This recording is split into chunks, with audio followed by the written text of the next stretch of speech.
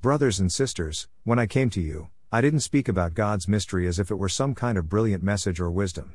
While I was with you, I decided to deal with only one subject, Jesus Christ, who was crucified.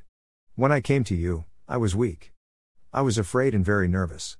I didn't speak my message with persuasive intellectual arguments.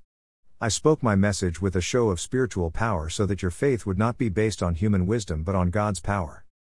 However, we do use wisdom to speak to those who are mature. It is a wisdom that doesn't belong to this world or to the rulers of this world who are in power today and gone tomorrow. We speak about the mystery of God's wisdom. It is a wisdom that has been hidden, which God had planned for our glory before the world began.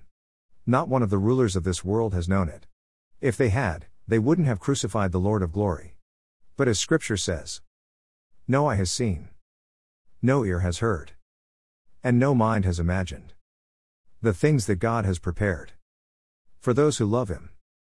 God has revealed those things to us by His Spirit. The Spirit searches everything, especially the deep things of God. After all, who knows everything about a person except that person's own spirit? In the same way, no one has known everything about God except God's Spirit. God's Word translation. We need the Holy Spirit of God. Without the Spirit's help, Jesus is just one guy out of thousands who were crucified in history, merely an example of someone martyred for his faith. Yet, Jesus was infinitely more. Christians discern Jesus as the Son of God and Savior of the world. Because of Christ's life, death, resurrection and ascension, people can be redeemed from empty lives, saved from destructive life patterns, and given the kind of security and purpose which God intended from the beginning. The Spirit's role is to take these redemptive events of Jesus and apply them to our lives. Christian Trinitarian theology understands we are unable to see the truth about the cross of Jesus Christ unless God the Holy Spirit, sent by God the Father and the Son, breaks into our lives and does an intervention, showing us our denial about how we are really doing, as well as our delusions about who we really are. Admitting we need the Holy Spirit of God means the power of Christianity and the Christian life rests with Jesus Christ and Him crucified, and not with us. We are, in many ways, powerless. I realize this is not a popular message, especially in Western society. Tell the average American they are powerless, and they'll think you're off your rocker. It sounds ridiculous. Some would argue that we have done quite well, thank you very much, on our own. We have a couple of cars, a house, a job, and a family. After all, we worked hard, and we did it. However, any worldly success we gain, and getting the things we want, may lead us to the delusion we have the power to do whatever we want. Oh, sure, we might reason, we have problems just like everybody else. After all, we cannot control everything. But we are not completely powerless. Just because we have difficult circumstances and a few problem people in our lives doesn't mean I am weak, right? God will step in and take over where I leave off, right? Wrong. Apart from the Holy Spirit of God, we are unable to become Christians and live the Christian life. If we believe we manage our lives fine, with some help from God, then we might be in denial about how much we place ourselves at the center of the world.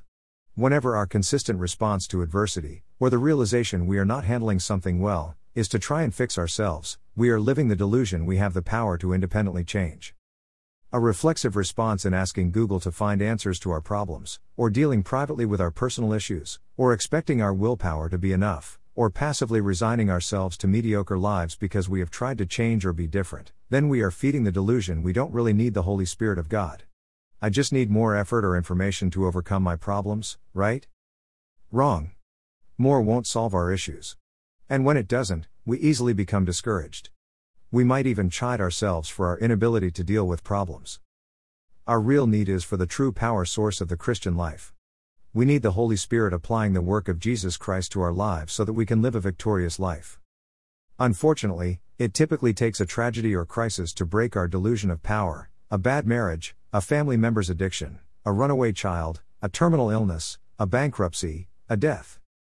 How bad do you and I need to hurt before we will admit we are not managing our lives well, at all, and that the real power to change resides with the Holy Spirit? There is power in the cross of Jesus Christ. The Apostle Paul believed this with all his heart. Although Paul was an intelligent and learned person, he did not rely on his abilities but on proclaiming the power of Jesus and Him crucified. The crucifixion of Christ was a past action with continuing and forceful ripples into the present time.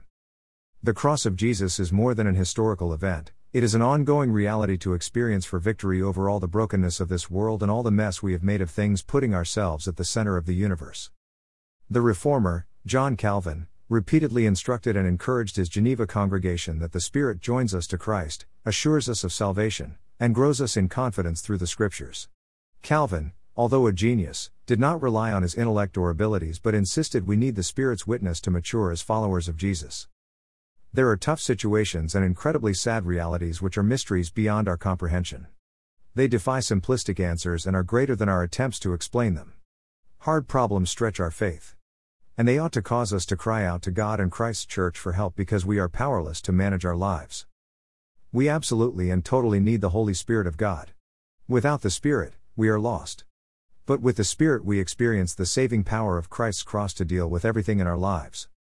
The Serenity Prayer: God grant me the serenity to accept the things I cannot change, courage to change the things I can, and wisdom to know the difference.